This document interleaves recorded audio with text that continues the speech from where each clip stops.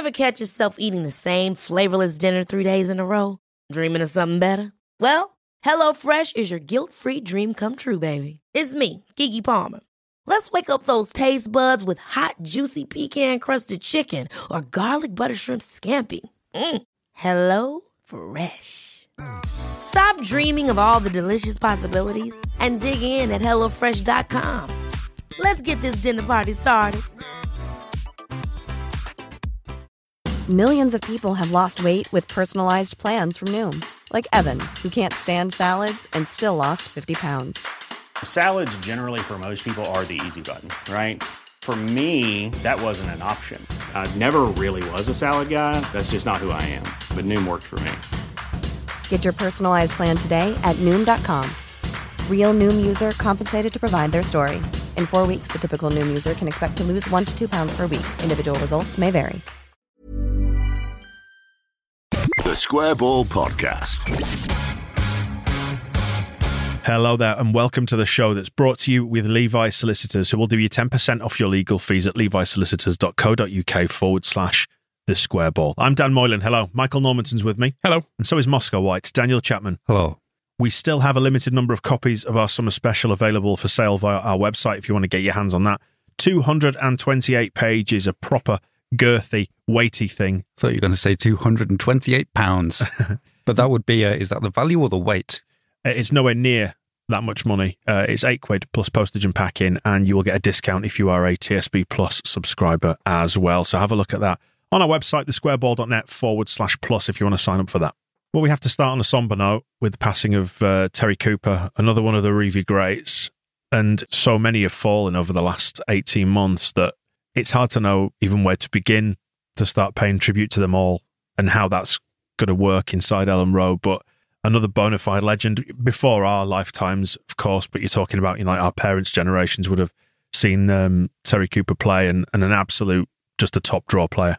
He was always kind of around our generation, I suppose, in the way that through his son, because Mark Cooper is a manager. Didn't we play against Mark Cooper's team? We did. We not beat. So long ago. I think he was in charge of Kettering when we beat them in the That's FA Cup right. just prior to the Scum game. And then, so Terry Cooper always gets remembered as part of that, and I remember him as a manager in the 90s. But as a player, there's a very simple starting point with Terry Cooper, which is you just say that for 5 years he was the best left back in the world, and that's Terry Cooper. And occupying a position that was always seen as troublesome at Leeds, but the two gold standards for left back, Terry Cooper, and then for another generation it was Tony Dorigo. So, you know, hugely esteemed company, and you have to be in that Reevie side. But for anybody who's not kind of familiar with his record at Leeds, was it 351 appearances he got? Yeah, and it should have been loads more. That's kind of, there's always a sort of a tinge of regret around a lot of Leeds players of that era. Didn't win all the medals that they should have, didn't win all the cups that they should have, and in Terry Cooper's case, didn't play all the games that he should have. 351 is about half of what Billy Bremner played or Peter Lorimer played. And it was quite simply that when he was pretty much at his peak in 1972, a routine hairline fracture. Nobody thought it was a particularly bad injury at the time, but it was. It went full Adam Forshaw, and he was out for 21 months, by which time it's kind of a nice detail. But when Terry Cooper was getting back to fitness, Trevor Cherry was now our left back and was saying, well, he's not having my shirt. I'm not letting Terry Cooper back in.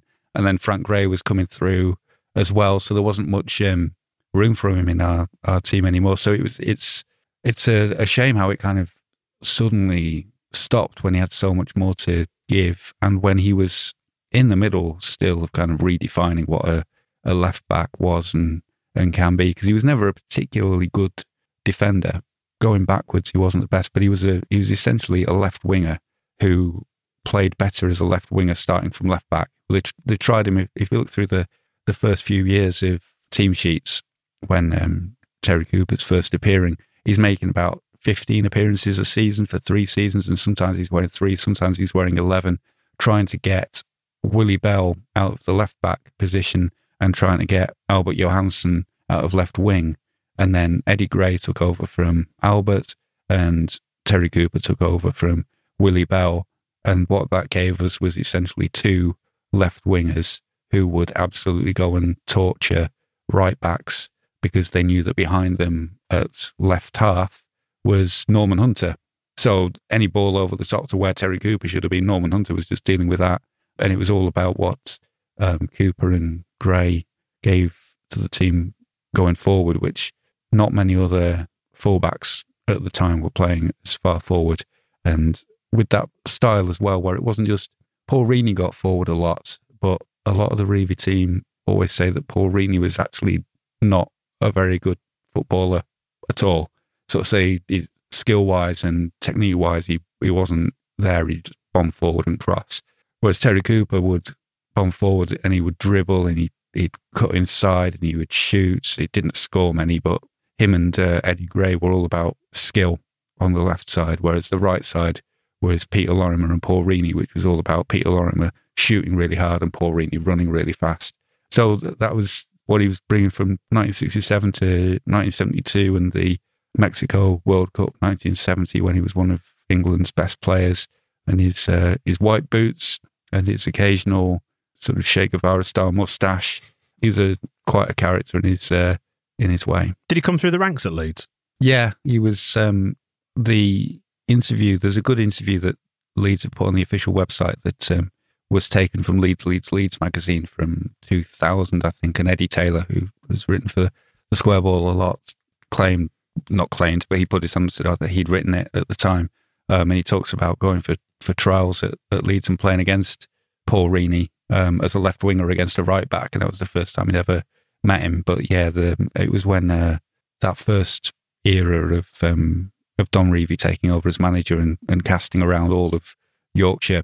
I think Cooper was playing for some kind of team out Pontefract way, like amateurs, and just went for a trial. And at the end of the game, they offered him a contract, and that was at what schoolboy forms, and stayed ever since. But it took him longer to get in because of the presence of, Willie Bell isn't a household name the way that Terry Cooper is, but he couldn't get him out of the team. Just a real solid, experienced left back who got us promoted from Division 2 and was in the team going to the FA Cup final in '65 and those early successes of the Revie era. And Don Revie always said he kept having nightmares afterwards because he very nearly sold. If Blackburn Rovers hadn't thought £25,000 was too much, he was going to sell him. Bit steep, 25 grand. Whew. Well, exactly. But that fell through, and then Terry managed to get into the team. He said it's one of those moments where he got really close. And speaking of nightmares, the other thing about Terry Cooper is he scored the winning goal for our first ever proper trophy, the League Cup final against Arsenal. And in the week leading up to that game, he'd been dreaming every night that he was going to score the winner.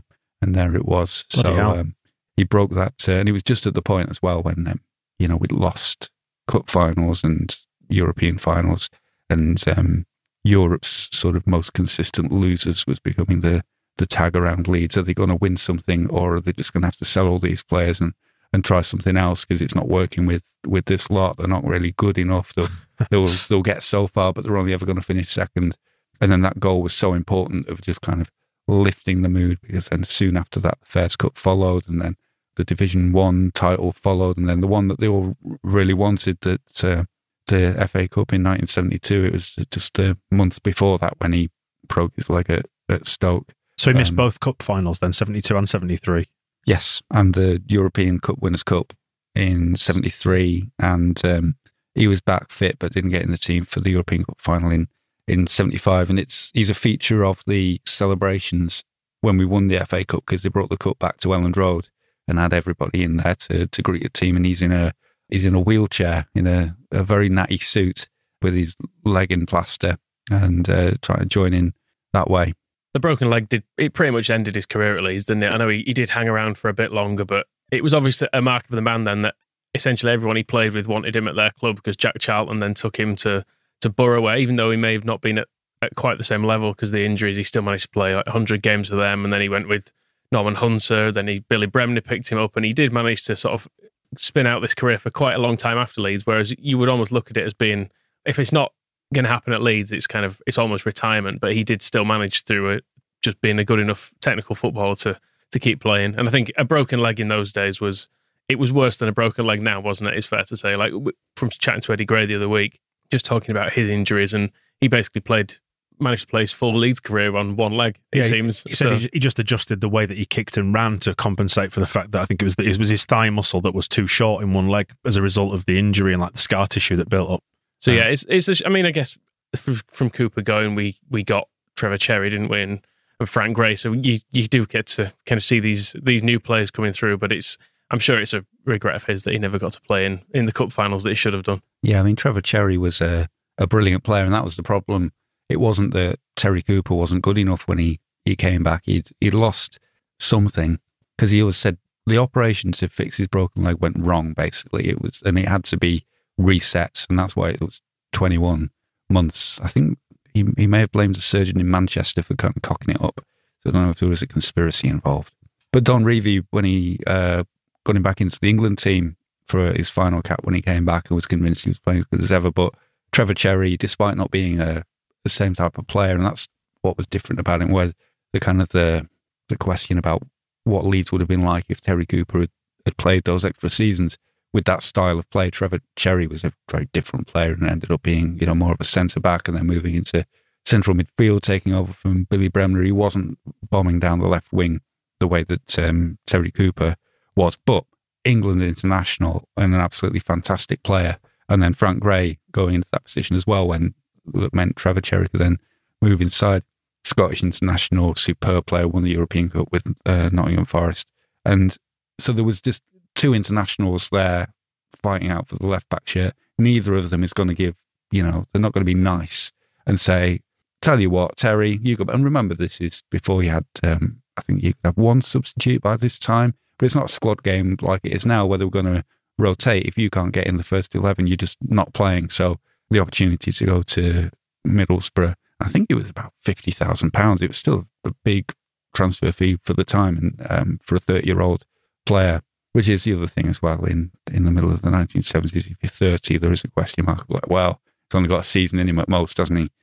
So he had to adapt his style of play. He had to get out away from Leeds, because Leeds had moved on in the 21 months. But I think Michael's right that the fact that it was Jack Charlton who signed him, then Norman Hunter, and then Billy Bremner is part of the respect that they had. And in Billy Bremner's Book of Soccer from 1974, when Terry Cooper is still at Leeds and has got back in, he talks about how when he was first injured, the players used to kind of joke with him, going, come on, sort that leg out, get back in the team. And then as after months went by, I think the phrase from Billy is it was awful for us to watch him, but it was torment for him.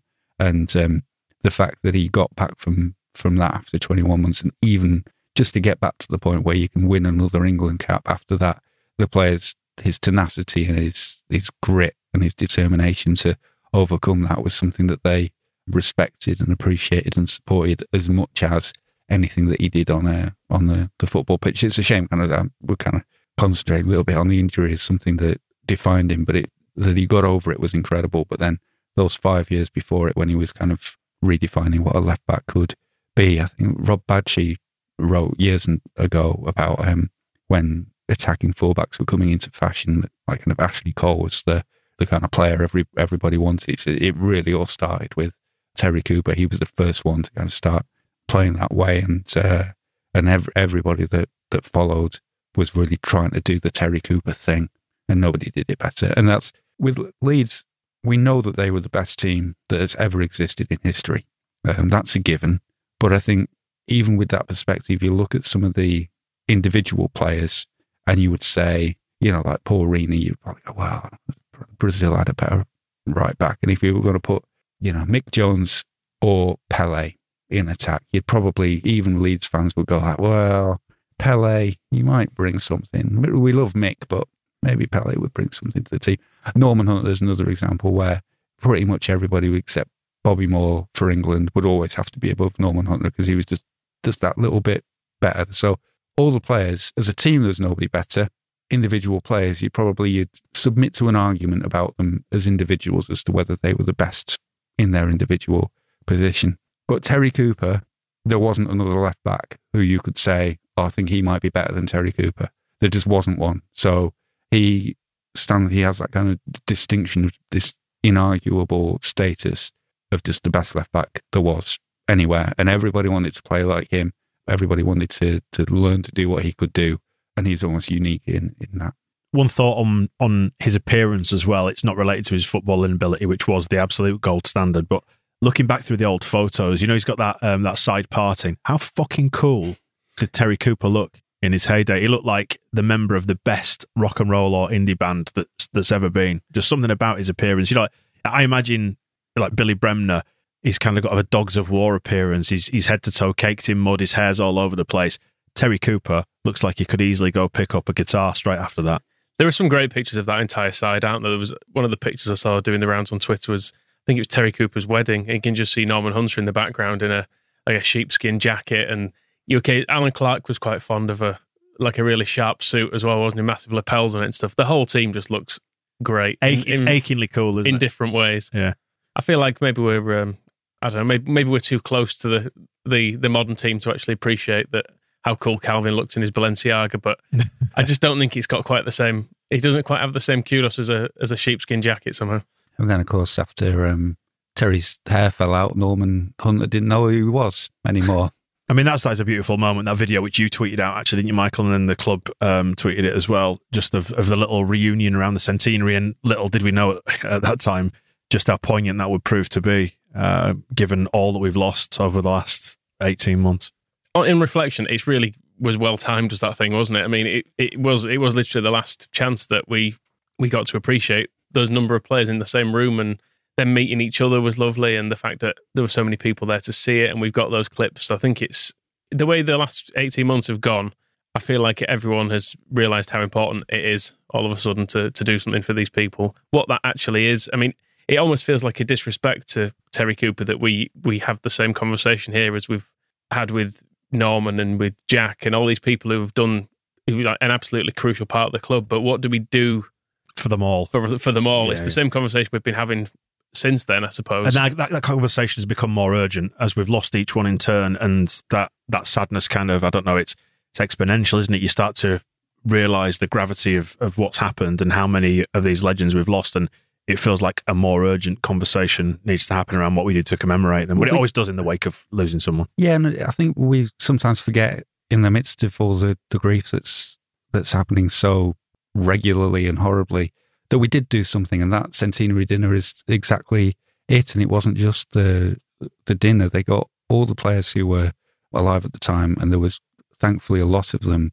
together, and gave them all the freedom of the city of Leeds while they were alive to appreciate it and enjoy it. And Norman Hunter, he was one of the people who did the main interviews after being given that honour, and said that he couldn't believe it, and it absolutely it meant the world to him. So what we're talking about now in terms of commemoration and memorials and things, I think is more for our benefit and also for the benefit of future Leeds fans, so that they understand what these players meant, so that somebody, 5 years from now, that there's something at Elland Road that says who Terry Cooper was and what he did. And there are little bits of that around, like the Bremner Square and the Centenary Square do have names, but whether that's enough is a different story. And then naming all the stands at the ground after different players keeps, Norman Hunter's name on the South Stand means that he'll never be forgotten for as long as that's there.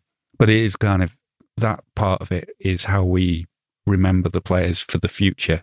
I think we can't forget and shouldn't forget that the centenary event and the freedom of the city in particular, when all the players got together at the Civic Hall and they were all given this honour, and they all, wined and dined and toasted and making speeches and enjoying and being back together in each other's company while they're at the city. There is no, it kind of gets underrated because it's not a physical object that we have, and it's not a statue, it's nothing else, but the city and cities in general don't have anywhere else to go. After you've given somebody the freedom of the city, there is nothing higher that Leeds has as a city to give to anybody, apart from what it already gave to that team. I think it gets left out of the conversation sometimes that they got it, they were there, they enjoyed it. Terry Cooper will have, I don't know if they got like a medal or a certificate or whatever, but it was put in his hand, said, this is a recognition of everything that you achieved. And it was every player from, I think it was 1964 to 1975. They all got it, and they all got it together. So it did happen. So that part of it, I feel quite content in a way that it was well timed, as Michael said before, this awful run of of horrendous news that seems to keep following one after another is just remember. They're not forgotten, is what we're saying. Yeah, they're not forgotten, and they weren't forgotten, and they were all reminded that they've never been forgotten in a huge way before this all started happening so quickly and suddenly. And so there's two separate things. They have not been ignored. They were not ignored. They did all get the freedom of the city of Leeds, and it's not insignificant. And what we do from now on is more of an us thing. Although I do wonder if there should be something in the city as well as the obvious stuff that will, I guess, appear at the ground over time and as there's development going on. But just from the point of view of that team putting Leeds on the world map, I guess, in terms like people travel from Norway who are children because their dad supported or their granddad even it'll be at this stage supported a team, and it's well, it was it. I mean, we had a conversation with Ed Cowburn, didn't we, over on the Extra Ball about. We were talking initially about the kits, and from that we got into like brand identity, which sounds grubby when you're talking about it in the context of somebody's passing away, but it's relevant in the sense that what Ed brought up was that actually that Reevy team made the city of Leeds famous as much as anything, so they should be part of the identity of the city. And I think what you're saying there, Moscow, about something physical and it being a little bit more for us. Yeah, I mean, if we want to explain and sell Leeds United to this new audience that we're trying to engage and put our finger on exactly what Leeds United's identity is, because I'm not quite sure we've got there yet as a whole thing. I think we kind of feel it and we know, but in terms of selling it to the outside world, I think that team, players like Terry Cooper, need to be front and centre of that. It's probably almost for the best that it does come after they got the freedom of the city of Leeds, and then everything else is kind of carries on, because there's going to be so many arguments if you start trying to do a city centre artwork, for example, or a statue or something like that represents all of those players to everybody who wants to remember them. You know, is it going to come out looking like that Ronaldo bust or something? Or if you go for something abstract like that, what do you call it? Who's the face who wrote Frankenstein? Mary Shelley. Yeah, and wasn't there that awful kind of attempt at a statue to commemorate her, where it's like a tiny little 6-inch model on top of a big plinth? So if you try to do something abstract, everyone's going to go, well, that looks fucking rubbish. And again, the purity of giving them an honour is good in a way, because it's inarguable. It's kind of I know what you mean. Its value is its intangibility. Yes, whereas if you start trying to do, I mean, the Trust's mural at Pudsey that has Peter Lorimer and Norman Hunter and Trevor Cherry and Jack Charlton on it is done in a particular style that some people don't particularly like, and other people think it looks absolutely wonderful. So you're getting into the realms of taste. Whereas naming the Southland after Norman is given don't forget South Leeds Centre for Sport is the John Charles Centre for Sport, and there was it feels accurate in a way that a tribute to a player can be the name of a sporting facility, so that everybody who goes in there and uses it, you use that stadium in the name of John Charles. And I don't know if it's about whether, because they're talking about building, they are going to build a new park on the south bank around Tetley, which is next to where the Salem Chapel is, where Leeds United was founded. Do you call part of that, is that the Don Reevy Park, and you name a place after it, and then you don't worry too much about the kind of the statue side of it, and does that bring it into the city some way? And then, but can you get away with, does it have to be the Don Reevy, Gary Sprake, David Harvey, Reenie Cooper, mainly? It's the problem we raised actually about naming the stands, isn't it? It's like once you've run out of stands, and then we lose more. We had no idea we'd lose so many more so quickly that you're then left with, okay, that well, actually, perhaps that's what fuels that sense of urgency around wanting to commemorate it. But it's certainly a sad story, and story is the right word. It kind of to hark back to what Ed Cowburn was saying on the Extra Ball, and about the conversation about it does interface with branding, unfortunately, but it is about how we tell the story of Leeds United's history and how those things are remembered, and going even further back to, I always bring up Willis Edwards, who played as many games for Leeds United as anybody and was with the club for, I think, 35 years as player, manager, backroom staff. He overlapped from 1924 to 1960 when Don Reevy was a player, when he finally left, and also lived. His mum ran the pub that became the Duchess of York venue, the Robin Hood, and he used to live upstairs. And you can't get much more Leeds than Willis Edwards, even though he was from Chesterfield, which is a very Leeds story, that somebody comes in from outside, like Don Reevy was from Middlesbrough, Marcelo Bielsa's from Argentina. but they represent the city in a better way than somebody from the city might. Billy Bremner as well, as an example, comes from Scotland. His story, he's absolutely nowhere. And, if we were Preston and we hadn't had any success since 1920, whatever, we'd probably have a stand named after Willis Edwards, but it's not there. And where that fits into kind of the points that Ed was making about when you're designing a kit or when you're designing, telling a story around something that's happening at the club, is if you brought back blue and yellow, well, I suppose it would have been blue and white stripes when it was, if you're talking about Willis Edwards to start with, if you're bringing that back as a kit, you tell the story of Willis Edwards as part of this thing that the club is doing. And it doesn't mean that you have to put up a statue that's there forever or name a stand after that person or have them there, but you do something at some point that brings that story back and you tell that story, and then maybe the next season you are doing... Don't you remember Willis Edwards when he had the fluorescent stripes, when he wore those that time? But then you come back and you're doing the blue and gold halves, for example, and you start talking about Eric Stevenson and players like that, and John Charles gets brought up again, and his history in that kit, and that gets involved in that, and you just spend a year talking about this player or that player or this story or that story, and there's little hints of it with that ham-fisted attempt of the maroon kit was somehow something to do with winning the first cup, but at least that was a nod that say, right, here's the story of how Leeds won the first cup. Which we have retrofitted to this new kit, which we designed 2 years ago. I mean, there is always an element of that with some of this stuff where you're bolting together we've designed a Leeds kit for a white kit for Leeds United, and here's a story that has really nothing to do with what we did because we have no choice but to make it white, but we'll do all this stuff. But there are different ways of doing these memorials, and what it is less about having, to me at least, I think it's less about having that permanent, always, everybody likes this, everybody agrees, tribute, statue, whatever, but just keeping those stories alive and trying to keep them talked about and keeping them current and passing down the folklore in a way rather than sort of preserving a piece of brass. Ever catch yourself eating the same flavorless dinner 3 days in a row? Dreaming of something better? Well, HelloFresh is your guilt-free dream come true, baby. It's me, Keke Palmer. Let's wake up those taste buds with hot, juicy pecan-crusted chicken or garlic butter shrimp scampi. Hello Fresh. Stop dreaming of all the delicious possibilities and dig in at HelloFresh.com. Let's get this dinner party started.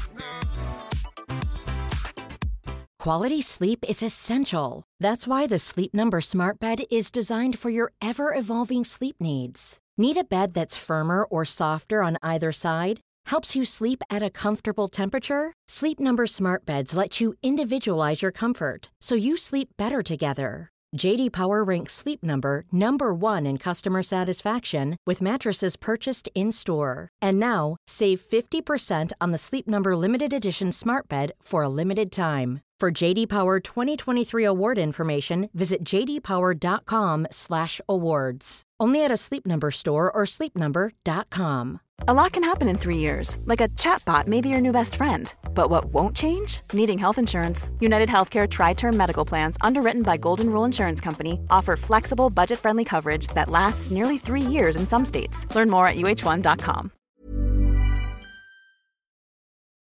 Well, we spoke about the forerunner of attacking left-backs. We've got a new one to speak of now. We've had a first look at Junior Firpo as he's the only big signing so far this summer. Friendlies. Boo, sign more. Boo. Friendlies well underway. He is bigger than I expected as well. He looks quite tall. That might just be my TV. That link-up to create the Bamford goal against Real Betis, I think they pronounce it, don't they, Moscow, was very, very nice, and hopefully a glimpse of what we're going to see this year. It was nice to see him in the flesh. I went to Blackburn, so thank you to Ian and to Nath from the Brudenell who sorted me out tickets for that. Much appreciated. Is he tall in real life? Junior Firpo, I mean. I didn't go stand next to Nathan's him, but tall. Yeah, but he looks of a good height. Yeah, that's what I'll say. You do have the advantage now because you are one of the few, apart from the people who were at the West Brom game at the end of last season, who've seen Rafinha in the flesh, in real life, as a person, not just as a representation of pixels on a screen. He's not a concept anymore. He's a real, living, breathing human. That was exciting. Yeah. How was it then in the stadium? Were people keeping their distance? Were they masks on? I mean, well, we got our tickets 5 minutes. We got into the ground 5 minutes after kickoff because Blackburn didn't send a load of tickets out in time. They didn't arrive, so the people that I was getting them from were collecting at the away ticket end, which is right next to the away end at Blackburn. It's part of the stand. So it was a bit of a dash up, and I took my lad, who, if you've been a listener to the podcast in recent times, Spurs fans getting tickets. Sickening. He had a little flirtation around Spurs because he thought Harry Kane was cool. We now know Harry Kane is not cool. Particularly, he's not turned up for Tottenham training this morning, has he? He's just not showed up. That's cool. I think that's the coolest thing Harry Kane's ever done. It's the most rebellious thing he's done in his life. But I'm pleased to say that Sam is now very much dyed-in-the-wool Leeds United, refers to Leeds United as we. You know, he's getting training kit and the Chelsea away kit for his birthday, which is next week. So we've got him. He's one of us now. I hope he's not listening to this. That'll ruin the surprise. No, he doesn't listen to podcasts. He's only turning 10. He'd be all right. So you're just getting disinformation on YouTube at that age, I suppose. The point is, he's only a slight lad, and we had to fight our way in to get to the seats. Now, our seats, as it transpired, were on the back row of the Blackburn. It's an away game. You don't have seats. Just go wherever. Well, yeah, so we got about 3/4 of the way up towards the back. The aisles were full, so I just plonked him, stood him on a seat next to me, and I stood in the aisle for 90 minutes. That's good enough. That's fire hazard.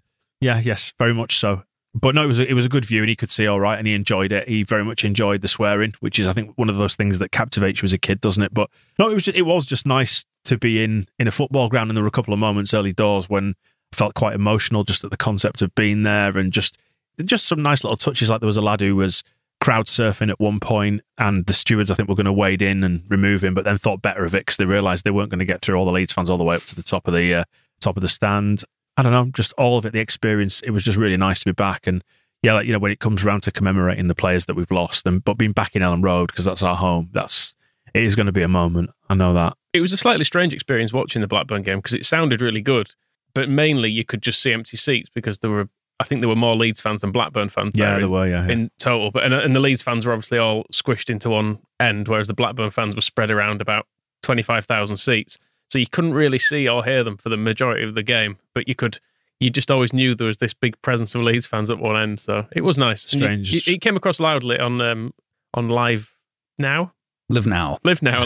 Live. Now Live. I can never remember which way the capitals are. Yeah, I got the feeling or the impression that quite a lot of Blackburn fans had looked at that game and gone, don't fancy that. We'll let Leeds have that one.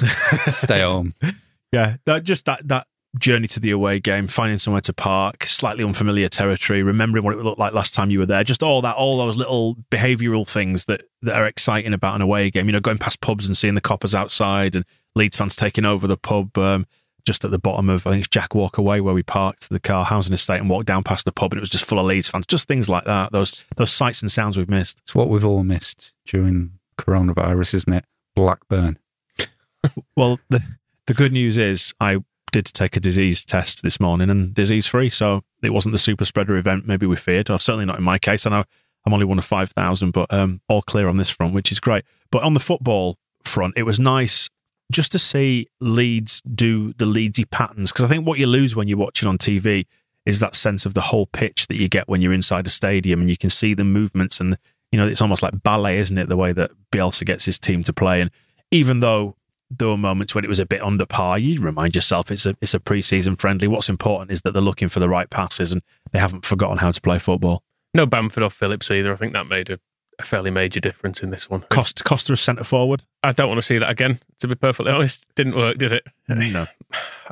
I feel like we have the same conversation about Costa for 3 years. This is his third year, isn't it? Just waiting for him to kick on. Yeah, we're coming into our third year of having the same conversation about Helder Costa. Like, well, could he just be a bit better? Do you think he could be a bit better somewhere? It didn't work, did it? I mean, it isn't his position, so fair enough. It was good to see new signing Jackie Harrison look good, though. Yes. Thought he was excellent. Yeah, he did. And pillow feet. Yeah. Pillow feet. And there was that, let's not forget that slide tackle that is he now knackered? Diego Llorente did. Was it Armstrong, I think, who burst through inside the area on the left-hand side as they look at it, and he was about to ping off a shot, and Llorente had anticipated it and did that brilliant slide tackle, which looked great in the flesh, I have to say. I mean, we played all right, didn't we? Overall, we deserved to probably win. I mean, I don't think they would have scored had it not been for that. Yeah, at no time ridiculous free kick. At no time did we look under serious threat or pressure. It was just we controlled it without ever really getting out of second or third gear. I thought you can tell it's a training exercise. Yeah, I mean, their goal, I think there was only one angle of it, so you couldn't properly tell, or maybe two, but from the same side of the pitch. I don't think you could fully tell how deflected that was, but... Yeah, I mean, I was right in line with it, and it was one of those where your eyes start going one way, then suddenly have to jolt the other to the other side of the net. It was really massively deflected, yeah. I mean, the guy celebrated it like he just scored he was like Tardelli in the World Cup, wasn't he? But ran off like the greatest day of his life. Their fans did. That's the first time we heard them. And seemed a little bit odd. They tried a little sing-song after that and got like, woo! Leeds fans doing that. So that was all good fun, just that pantomime stuff. Whereas our goal was a crisp and true finish, which absolutely didn't deflect into the goal. It was very good, I thought. Just great to see him. I thought Firpo looked, he's got the right ideas. Obviously, he looked a little bit rusty because he's not completely au fait with the system yet, and he's getting to know his new teammates. But he's certainly attacking, and I look forward to him linking up with Jackie on the left. I think that could be a real threat this year. So we'll see how that pans out. And did you watch the Betis game, Moscow? Yes, I did. Yeah. What would you like me to say about it? I'd like you to tell me what you thought of that man kicking Pascal Struijk. Oh, it's bloody awful. I went and actually looked into his background, trying to find out if he makes a habit of this. Trying to find out his address. Kind of thing. He was sent off, I think it was last season, against Bilbao. So I don't know if it's just against teams that Bielsa has something to do with. It brings out the rage in him. But I think it was only after about 4 minutes. It's a horrible kind of over-the-top potential shin snapper that he gets a straight red for. But beyond that, I couldn't find much kind of evidence of him being a serial kicker. It must just have been Pascal Struijk.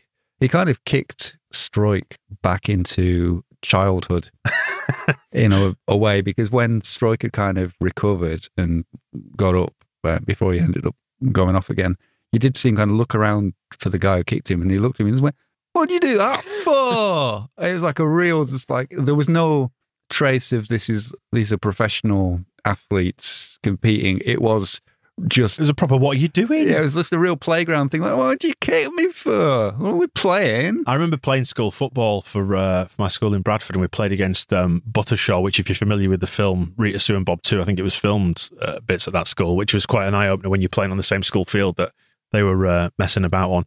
And there was a kid who was playing centre-half, and I know it's hard to believe, but I was a hotshot striker back at school there in the number 9 shirt. Who would you liken yourself to? Sort of cross between, I think, Patrick Bamford, probably a little bit more clinical, and these days Mark Viduka. But no, I was all right. I was a decent footballer back then. I think I finished top scorer in Bradford that year. We won the league, which was all right. I know. All right, we'll do a spin-off podcast about your football career if we must. The match ball. Sounds like we're doing it. What was your point? Match ball 40. No, I was going to say I was marked by a centre-back who he started the game not even pretending, but just booted me as I ran. So I'd run, kick, and I said to him, "What the fuck are you doing?" I'm kicking you, mate. Yeah, and that's basically what he said. So I'm kicking you. What does it fucking look like? But the nice payoff for that is that within about 3 minutes, I'd scored a goal, first of 5 that we put past him, and he'd been sent off for telling his teacher, who was the referee, to fuck off. Needless to say, I had the last one. We did as well. Yeah, so did we learn anything from these friendlies? Did we learn anything from Betis losing 3-2?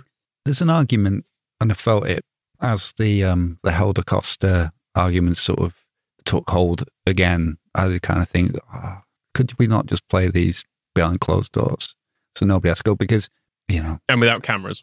Without cameras, nobody has to know anything about these games, about just print the score in the paper and move on. Even, would you put it on teletext? Maybe even not print the score anywhere, because it's so uneven, where you've got players at different levels of fitness, players coming back from different tournaments, have had different breaks, or under different lows, have done different training. Our opponents have played a different number of games, so they're at a different stage, and everything's kind of, there's nothing really even about it. And we know from Bielsa's pre-seasons up to now that we're never great. Remember, we got spanked 4-0 by scum on the other side of the world for no reason, didn't we? And then didn't Forest Green rattling goals past Bailey Peacock Farrell as if he wasn't there, starting that particular trend. And then we go into the season and we're absolutely fine. And it's difficult to make the link between pre-season friendlies and first game of the season. And I can never remember, when I think back to, I used to go to quite a lot of pre-season friendlies because it was easier to convince my dad to take me to a pre-season friendly than it was to a league game, because it was cheaper, it'll be quieter and all this kind of stuff. And they're always fucking rubbish. So I always have that in the back of my mind when I'm looking at Helder Costa and thinking, why can't you kick the ball straight? Or why can't you just pass to a Leeds shirt? Kind of one thing. But then the other side of it is that Jamie Shackleton is suddenly the breakout star of July 2021. Looks like he's going to be our best player for the entire season. I wouldn't be surprised if he doesn't play a game all season because it's fucking Marcelo Bielsa will watch that and very, very good, Shackleton, very good. Sit down. So you can't necessarily tell, and it is all about getting fitness. And, you know, if you looked at Meslier going full Van der Heuvel against, in one game, like 2 terrible goalkeeping errors in not even the space of 24 hours. It was only about 14 hours between them, wasn't there? We know Meslier a much better keeper than that, but, you know, shaking off the rust, isn't it? Do you turn off that match thinking, well, is this Chris Class going to be there? Is he going to be good enough, or do we need to go back and cancel that loan for Kiko and sort that out? Whereas, you know, realistically, we know it will be fine. So, what it tends to do, though, you're right, Moscow, it tends to fuel anxiety around transfers. Yeah. That's all it does, because the window's open for another month or whatever, and everyone's going, well, we're awful. You've got to go and buy X, Y, and Z. Even Klick's goal against them was, you know, it was a through ball from them. So I don't know what we necessarily learned from that. So it was a good example of the opening goal with Harrison and Dallas and Firpo crossing for all of them, crossing for Bambo. That was nice. And there's good bits, but they're probably working harder and playing better in murder ball than they are in these games that we're having to pay money to watch. I will say Klick has looked good. I think he's possibly been our best player across these 2 games. So that's good, because I know we were a bit concerned about him at points last season that he looked to have, to say he'd gone would be a stretch, but he didn't look like the old Klick, did he? Whereas now he does just look back to normal, and also like Jamie Shackleton could play midfield. The Calvin thing is still a bit of a concern. I thought Koch did better there against Blackburn. Against Betis, he did look at points a little bit lost. He doesn't seem to quite hold his position in the same way as Calvin does.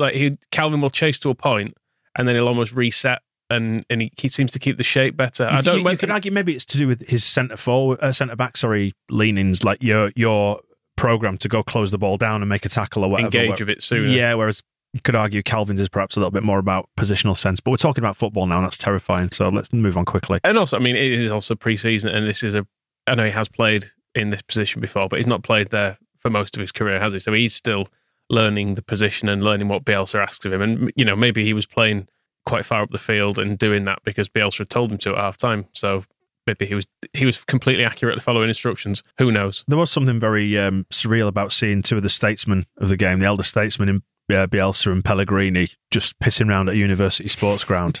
Pellegrini sticking with his lockdown hair, isn't he? He's getting bigger and wilder by the day. We still don't even know where we're going to play Villarreal yet. Secret, isn't it? But what we do know is that's how the value is extracted from your Live Now pre-season. Last week I was getting it not slightly wrong, completely wrong, because I'd forgotten that the Ajax game was already included in it. And the question was, would they then throw in another one? And to be fair, they have. I suppose 5 pre-season friendlies for, what is it, $12.99 isn't a bad deal, even if it's more expensive than they initially announced. And when they're advertising it as a series of friendlies against Europe's elite, and the most expensive of them all is the Blackburn game at $4.99, and then Ajax and Villarreal, I think, about $3.99. It's like, how can they be cheap? I don't know if it was down to Blackburn said that they had to get, we charge at $5 for a game, because they were also directing people to line out all the fucking.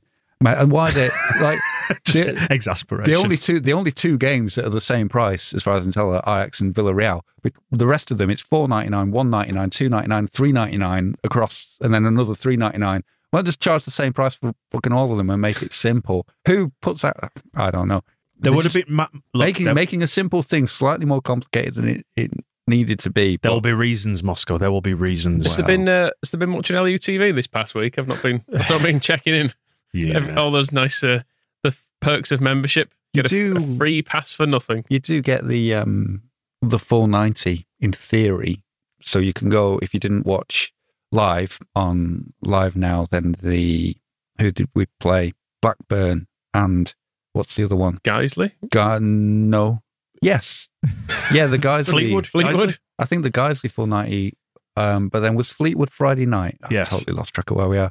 Yeah, Fleetwood and Diabetes at time of speaking have not shown up on there as yet, but technically you can pay £1 a week and get the full. Oh no, there we go. Right, there's a full match replay now for Leeds against Real Betis. So if you didn't watch it live and you want to watch it, it is on LUTV. So there is a point to it. Good. In that sense, it's like a cheapo option. With reference to Fleetwood, we never got the Grayson surprise that was hinted at. So they were going to win, probably. Oh, was it the dive that they got for the penalty or whatever? I did hear that the only thing that was different is that they'd agreed to not make substitutions for the last half hour. All right. Which is kind of bit of a something letdown. We've never seen in Wow. football before. I guess it was just maybe a stipulation of don't make the game daft, because it sometimes gets that way in friendlies, doesn't it? When people will change like 8 players at the hour mark or whatever. It was like they obviously wanted to have a play against a set side for some of that. Wow, thrilling. But yeah, it wasn't exactly. I don't know. I was hoping for some sort of really novelty aspect, like you said before, like somebody parachuting in, or I don't know, a police dog display, Put or them all on segways. Yeah, something like that. Some magic in those giant balloons. What they call those bubbles that you I know what you mean. Like a hamster. Could have all been doing that, and then that's a way to avoid injury, isn't it? In pre-season. If only Cresswell had one round his head, he would be okay now, wouldn't it? Yeah, we didn't touch upon the fact that all of our defenders are forever injured. Cooper was injured at the start of this, presumably, because we've not seen him yet. Yeah. He played golf. He did play golf. Yeah, he looked all right on the So golf did Adam course. Forshaw, though. I mean, it feels like a different skill set to the one that we need. Well, Sport. you need to be able to stand up. I mean, Michael, you Use your arms and play legs. a bit of golf. And do I look in a fit state to play 90 minutes for Leeds United? No, I mean, I don't want to be cruel. There you go. I don't Then. want to be cruel. No, I mean, I would struggle with 90 seconds. I would think. I mean, at you've the been intensity. busy recently, haven't you? You must have been watching the Olympics as well with your coach's eye, thinking how you could put some tips out there for the Olympians to pick up on, maybe like the 100-meter dash, whatever it's called. What would you say to them? Just run as fast as you can. Yep. In a straight line as well is important, because you've got to stay in your lane. Okay. Someone did, Jerry, he did tag me into a Twitter post of an Irish boxer saying he hit him as hard as he could, or something like that, which is great advice, I think, for boxers. Too many boxers, you see him not really smacking him. Yeah. And I think footwork this, footwork that. No, rubbish. Just hit him really hard, right in the face. Yeah. That's where I'd do it as What well. would be your approach to the high jump, for example? Springy legs. Get What? your legs as springy as you can. Are you trying to get? Is it over the bar that you're aiming for? Is that what you'd suggest? Football under the bar, high jump over the bar. Yeah, and you've got to make sure you get your legs over it too. There's no point Right. just getting your head over, because the rest of your body will send it clattering right down, and then that's not allowed. Ah, You can't argue the toss on that one. It's a similar skill set, isn't it? With pole vault, only you've got a stick. Yeah, you get high with your stick. have you got any recommendations on stick? I've not seen any of the stick jump yet. Is it been on? I mean, you see a man or a woman or whoever's doing it running along with a big stick, and they shove it in a hole in the ground, and it springs them up, and then they try and get over it. Much like, as Moscow said, the high jump. So if you've got a recommendation around sticks, that was my particular thing I was looking at. A long and springy. Yeah, that's what I'd look for in a stick. You can find part of the joy of being a kid is like going to some woods and finding a good stick, isn't it? Yeah. So I'd probably just head out to like Addle Woods or something, maybe, if you're in Leeds. I don't know where you find a local Has it wood. got a strong stick game in Addle, do you think? I'd say so, probably. Yeah, you have a good rummage round. You need to make sure they're not sort of half rotten and everything. But yeah, get yourself a good stick and just give it a try. That's what I'd say to all the kids out there. Just get yourself a stick and have a go. Jump over. You can go over walls, cars, anything you want. Mm-hmm. Isn't there there's like a mountain biking course or a BMX course at Middleton Woods now, isn't there? So they can see if you can See Angus Kinnear down there? Yes. Doing a forward roll on his BMX, Well, he spinning is, over his head. If you've been following us on socials, we are due to speak to Angus in about another week's time, so in the week leading up to the season. Can give me some cycling tips, can't And he did say when we arranged it that he needed somewhere to park his bike, so he can maybe use the half pipe that we've got in the office. I know, is Angus, we need to ask him about this. Is he looking quite buff? I noticed he was spotted in the away end at Blackburn, and he was doing a lead salute, and he had quite a lot of bicep on show. I was kind of having a little swoon over him. We clocked each other at half time, and he waved at me, which I don't know. I felt pathetic. felt like I'd given away some sort of secret. I don't know. I was going to do the Alioski love heart and tongue out, but didn't. This is Gianni Alioski.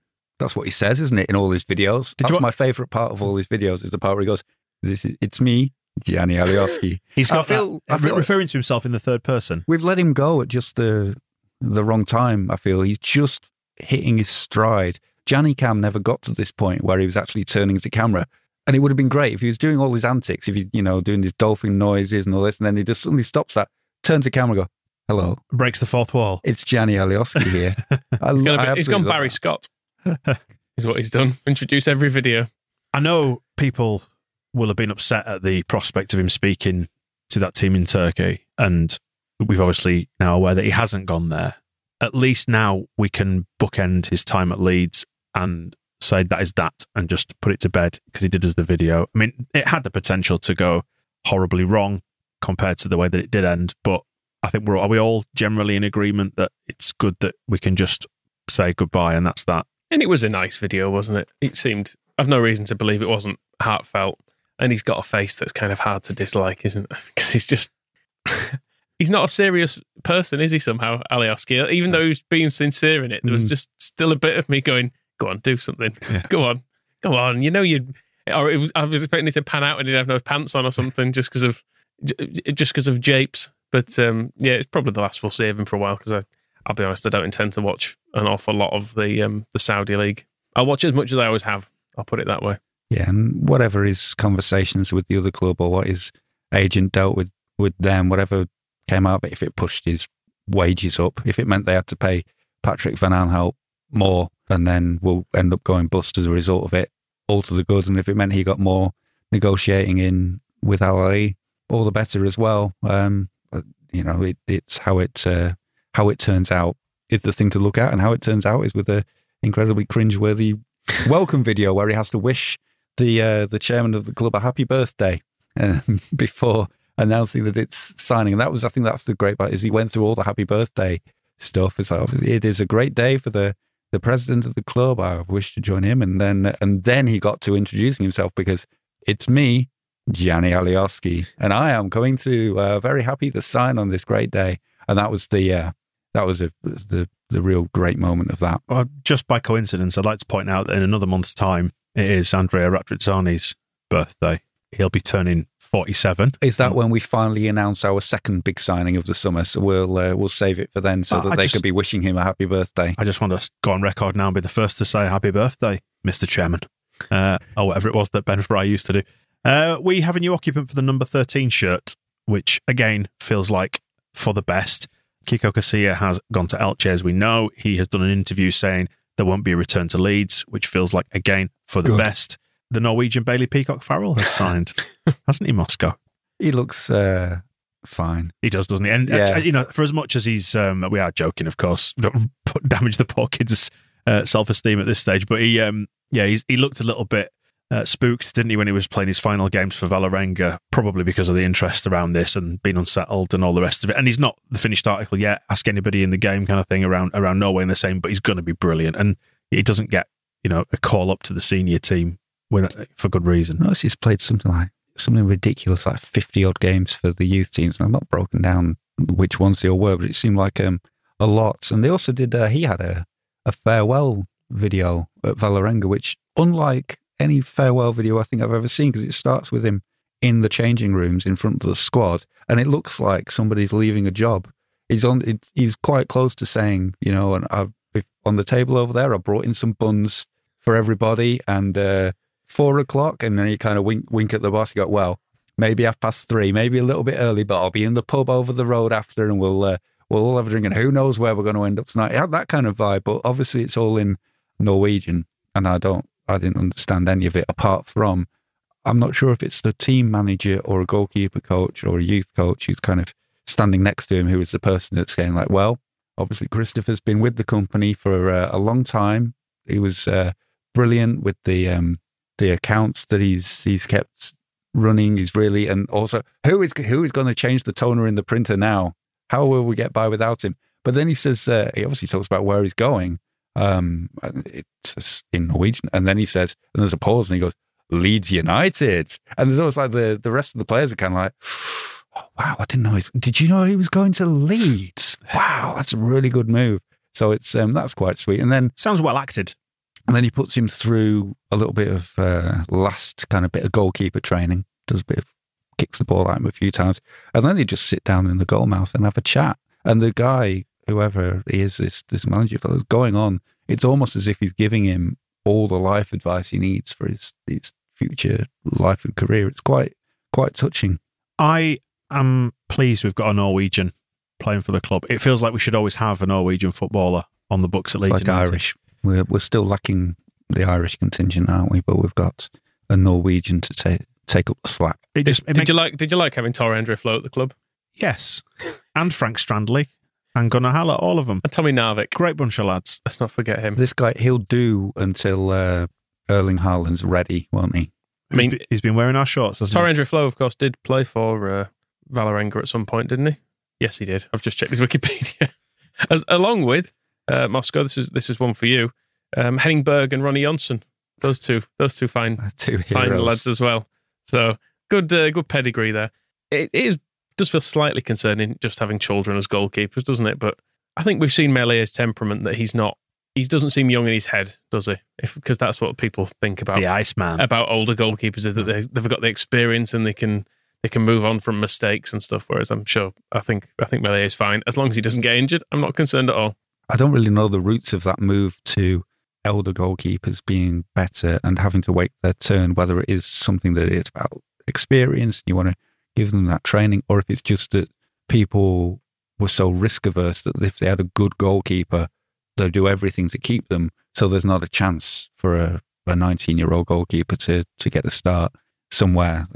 Opportunities are limited. If you have who's a good goalkeeper, Nigel Martin. Yes.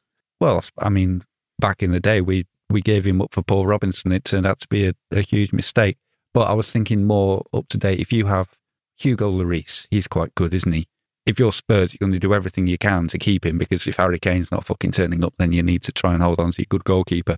There's not really the opportunity there for an 18-year-old or a 20-year-old in Chris Class's case to usurp him. So they just end up going out on loan, and then lower down the divisions. If you're Leyton Orient and you're offered Tottenham's 20-year-old goalkeeper on loan, of course, because they're going to be better than you can find anywhere else. So it just becomes, the effect is that young goalkeepers learn their trade at a lower level for longer because people don't want to give up on a good thing. It's a niche market, isn't it? It really is a niche market. I don't know if it then necessarily follows. Then it's kind of been retrofitted that the reason for that is, oh no, you need the goalkeepers don't become any good until they're 27. But maybe that's just been bolted on, and actually the future is goalkeepers, the younger the better, and we'll have a 15-year-old in goal before too long. I mean, the other thing big clubs tend to do is, as Arsenal did with Martinez, they have these people on the books for years. They'll loan them out, and then they eventually let go of the good goalkeeper who they could have just kept in the first place, because they were like, yeah, he's not quite the first choice. And then eventually he reaches the point where he becomes better than everyone that they already have. Have they signed what's-his-face for 30 million, Arsenal? Keeper. What's his name? Ben White. No, it's the only signing I know. Is it Ramsdale I'm thinking of? They were talking from Sheffield United, for 30 million quid. Like, what? Yeah, it does make... Keep Martinez. He was 20 million and you already had him. I mean, Arsenal's... Poor Ben. Yeah, their transfer policy and just general policy in terms of existence.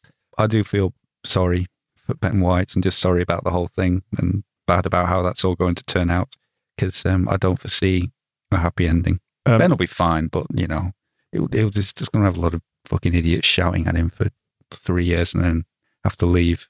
Let's just rattle through some of the other movements that have happened. Leif Davis has gone to Bournemouth on loan with the option of a permanent deal. That feels like he's done at Leeds then, probably. It seems so. You don't offer a chance for them to buy him if you think he's coming back, do you?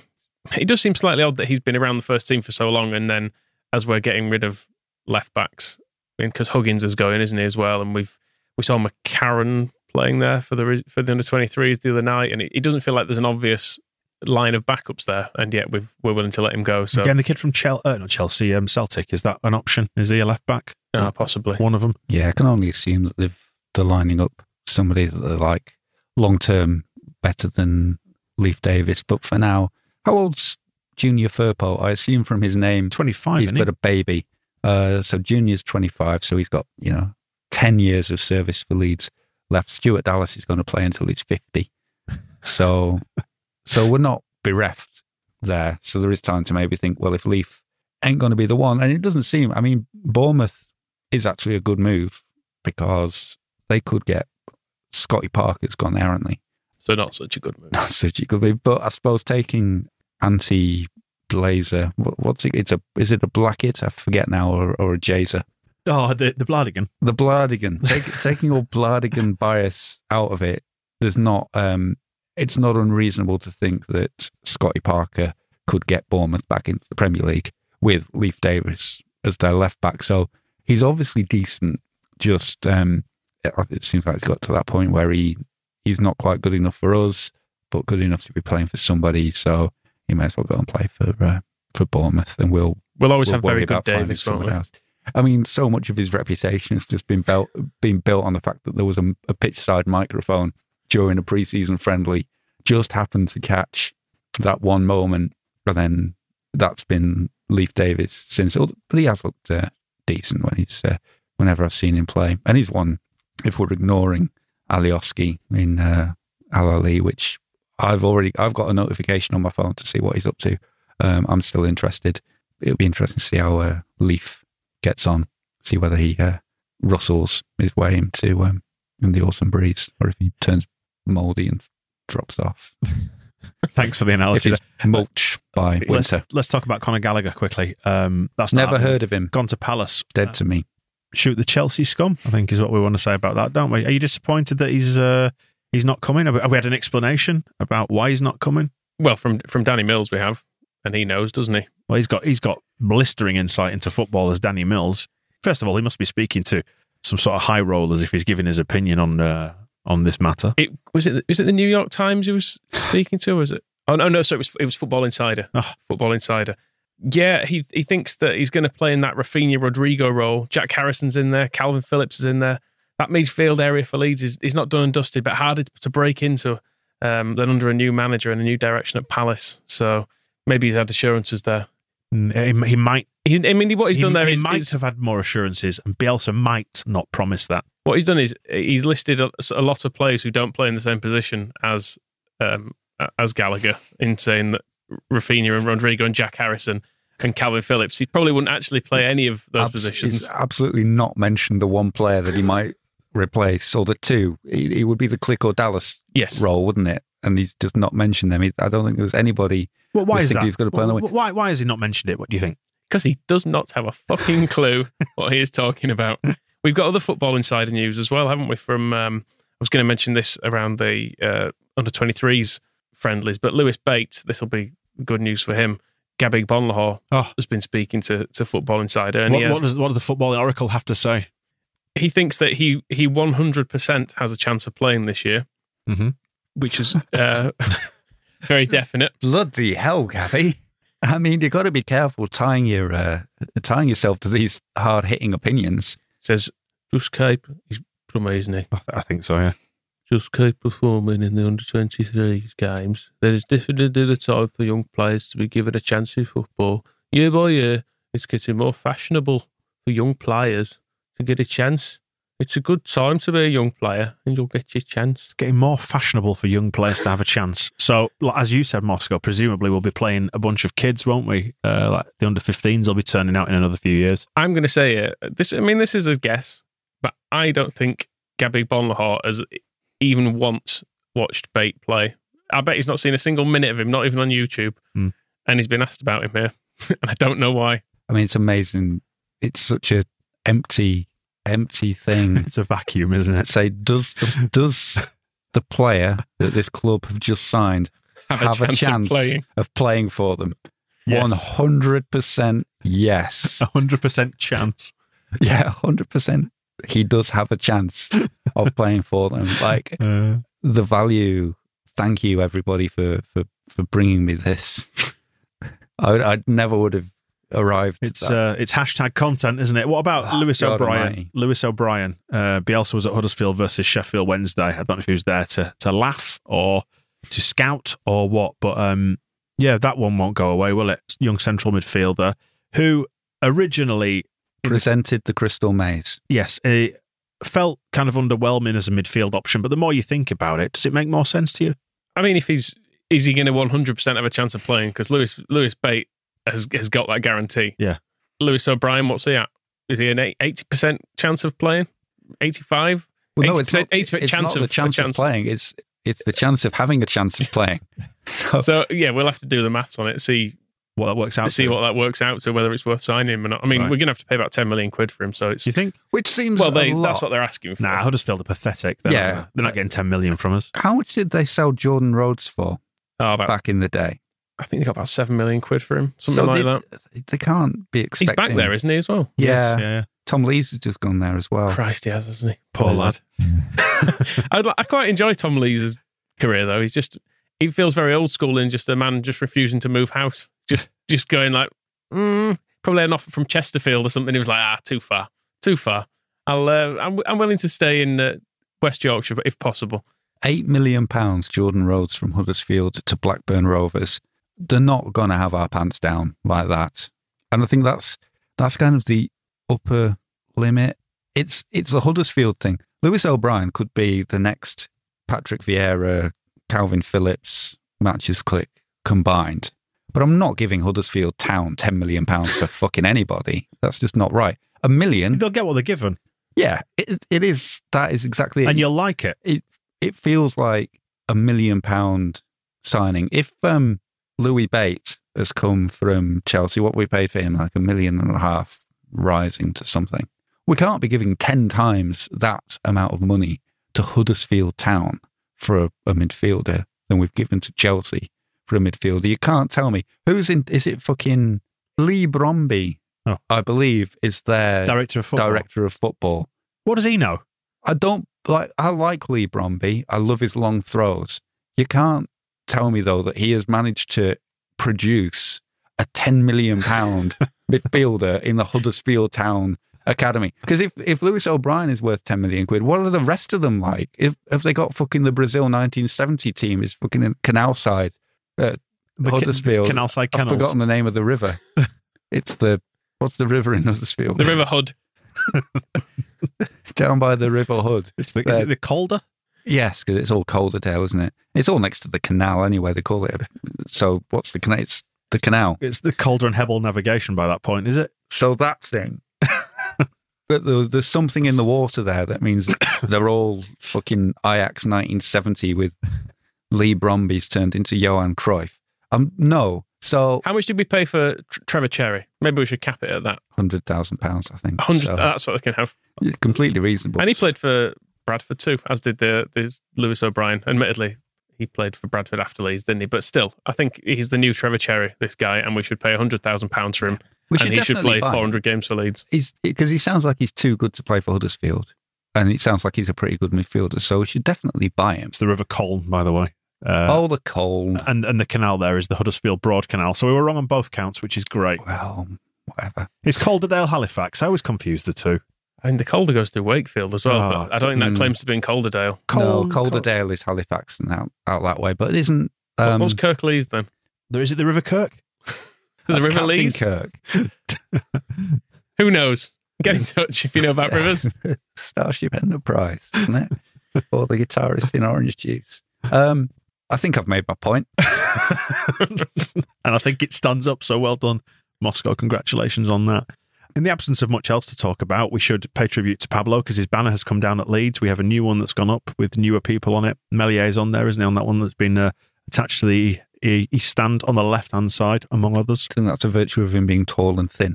Yes. So he looks good. He's got the right dimensions for it, hasn't he? There is a bit of waste here because Castellon have just had a new one produced, haven't they, that they've stuck up on a tower in there. Yeah. Why don't we just send them ours? It would have been fine. They could have just reused it. I feel draw like a different kit on it. Exactly. A pen on it. But he's not even played yet, has he, Pablo? Has he not?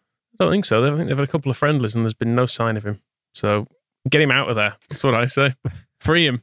Final point then before we sign off on this one. We need to have a word about Neil Warnock. It's not Leeds United, but the fact that he's wearing a fanny pack like a tourist, pottering around Disney World, but in there, he's not got his passport. He's not got his tickets for the rides, has he? He's not got a bottle of water. He's got in there photos signed of him. And I was going to say that he signed himself. I've got a feeling there's some sort of cottage industry going on. Sharon sat at home scribbling on these photos. And there you go, Neil. There's your bum bag. It's all full of the photos. I've signed them all for you. That little girl, in fairness, that he handed one to, did bizarrely look pleased No. with it. No, she was lying.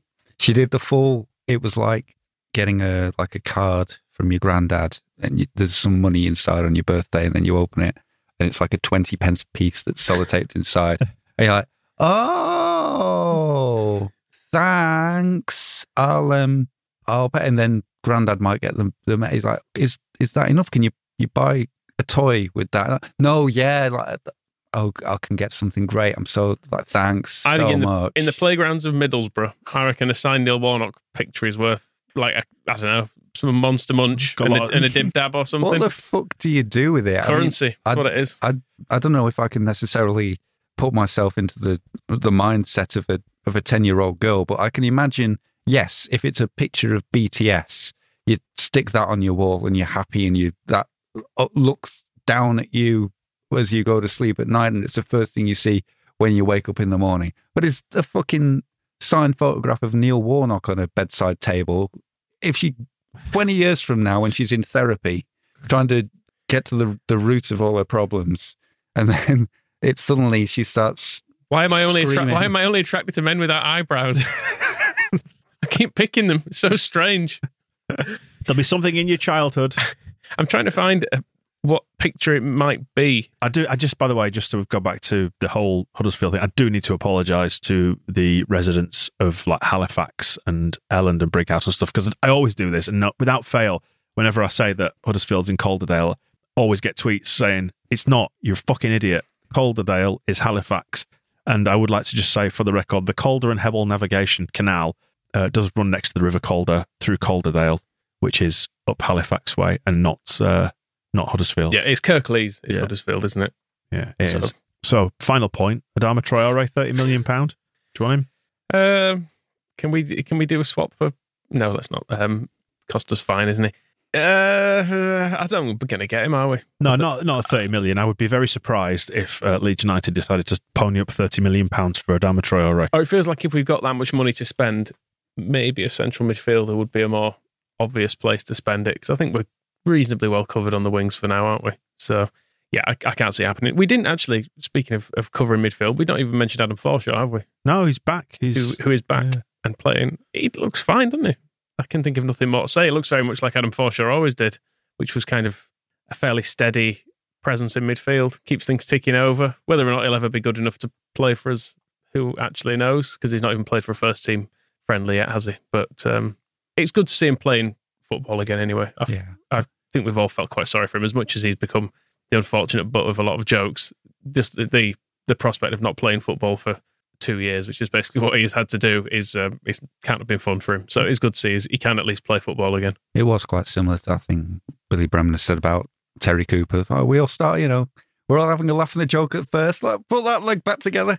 And then you're like, are you gonna? Is it possible? I think it said a lot that after the Guiseley game, he put the photo of him seeing his son in the crowds at the end of the match and saying that he finally managed to sort of prove to his son, who's not old enough to remember seeing him play a game of football before. No, Daddy is a footballer, like the ones that you see on TV. That is what Daddy does. That got me in the feels, that one, a little bit. So it'll be interesting. I mean, I think he's got 1 year to go on his contract, hasn't he? And I feel like anything Adam Forshaw does now, I don't know. I mean, a moment ago, I was trying to think like a 10-year-old girl. Now I'm trying to think like a 30-year-old Scouser. And what does Adam Forshaw want out of his career now? To play, and then is he regarding the rest of it like anything after that is a bonus? If he gets into the Premier League, will he be happy? If he does a season in the under-23s, just gets through it without his hip snapping in two, is he going to be happy? So I feel like the conversation around Adam Forshaw for me is kind of in his court, really. Like, what do you want to get out of this season? What's going to be best for you? Because a lot of people are saying, let's ship him out on loan to the Championship and see how he gets on. I don't know if after everything that's going on with COVID and the way it's fucked everything up for so many people, and he's had his fitness in the middle of it all, and hasn't played for anything, and the way that kind of ostracises an injured player. So I remember when he did that interview saying that we were going to piss the league, he was also saying, well, I've not actually seen any of the players in training since they've been back because I have to be in a different area of the training ground at a different time because of COVID protocols. Whether out of all of that, you'd then want to go play for Bournemouth or something and move everything down there, or if it's just stay in Leeds, stay fit, play football, train with the lads, see how it goes, and hopefully it could be good, because he could save us 30 million quid. He's played in the Premier League before at Middlesbrough and he was good for them. I know it's all relative. Adam Clayton played for Middlesbrough in the Premier League, but I wish him well. Right, well, we'll wrap it up there for this week, and we'll return next week, due to speak to Angus Kinnear next week, so that should be good. We'll get a handle on where the club is. Is everybody ready for the new season? I hope the answer... Road, LS11 OES. I hope the answer to that is yes. And we will... He suddenly breaks down crying. We've not done anything. All I've been doing is messing about on my bike. So we'll see how ready the club is, and I think we should do predictions next week so we can laugh at ourselves come May when we get them all spectacularly wrong. We're going down. We're going down with a record low points total. I would snap your hand off for 18 points right now. I think at what point is Wayne Rooney taking over from Marcelo Bielsa? God, we don't even mention his it wasn't really a statement, was it? His mumbled apology about what he was up to. We'll leave it at what he was up to. Yeah, because having farts in his face by the looks of it. Bless him. So yeah, I'm sure we'll revisit that one as their disastrous season unfolds, which is cool. And we'll return next week. We'll see you in a bit. The Square Ball Podcast.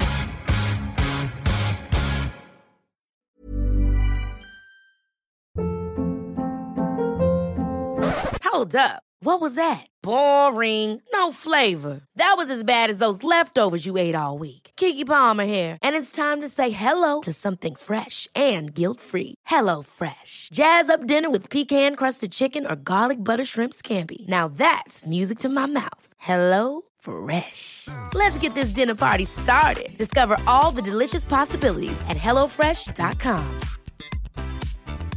Even when we're on a budget, we still deserve nice things.